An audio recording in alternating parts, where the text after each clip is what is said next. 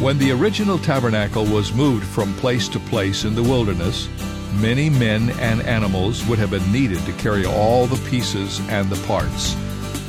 Who had the most honorable job? Those who carried the Ark of the Covenant, or those who carried a bag full of ordinary tent pegs?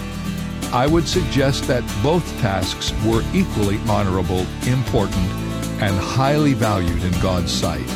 They were each part of the whole picture, the whole plan for worship. And we should not be concerned about having a great assignment as much as doing our assignment in a great way for God. This is David Jeremiah encouraging you to get on the road to new life. Discover how God sees our work on Route 66. Route 66, driving the word home. Log on to Route66Life.com and get your roadmap for life. Route 66. Start your journey home today.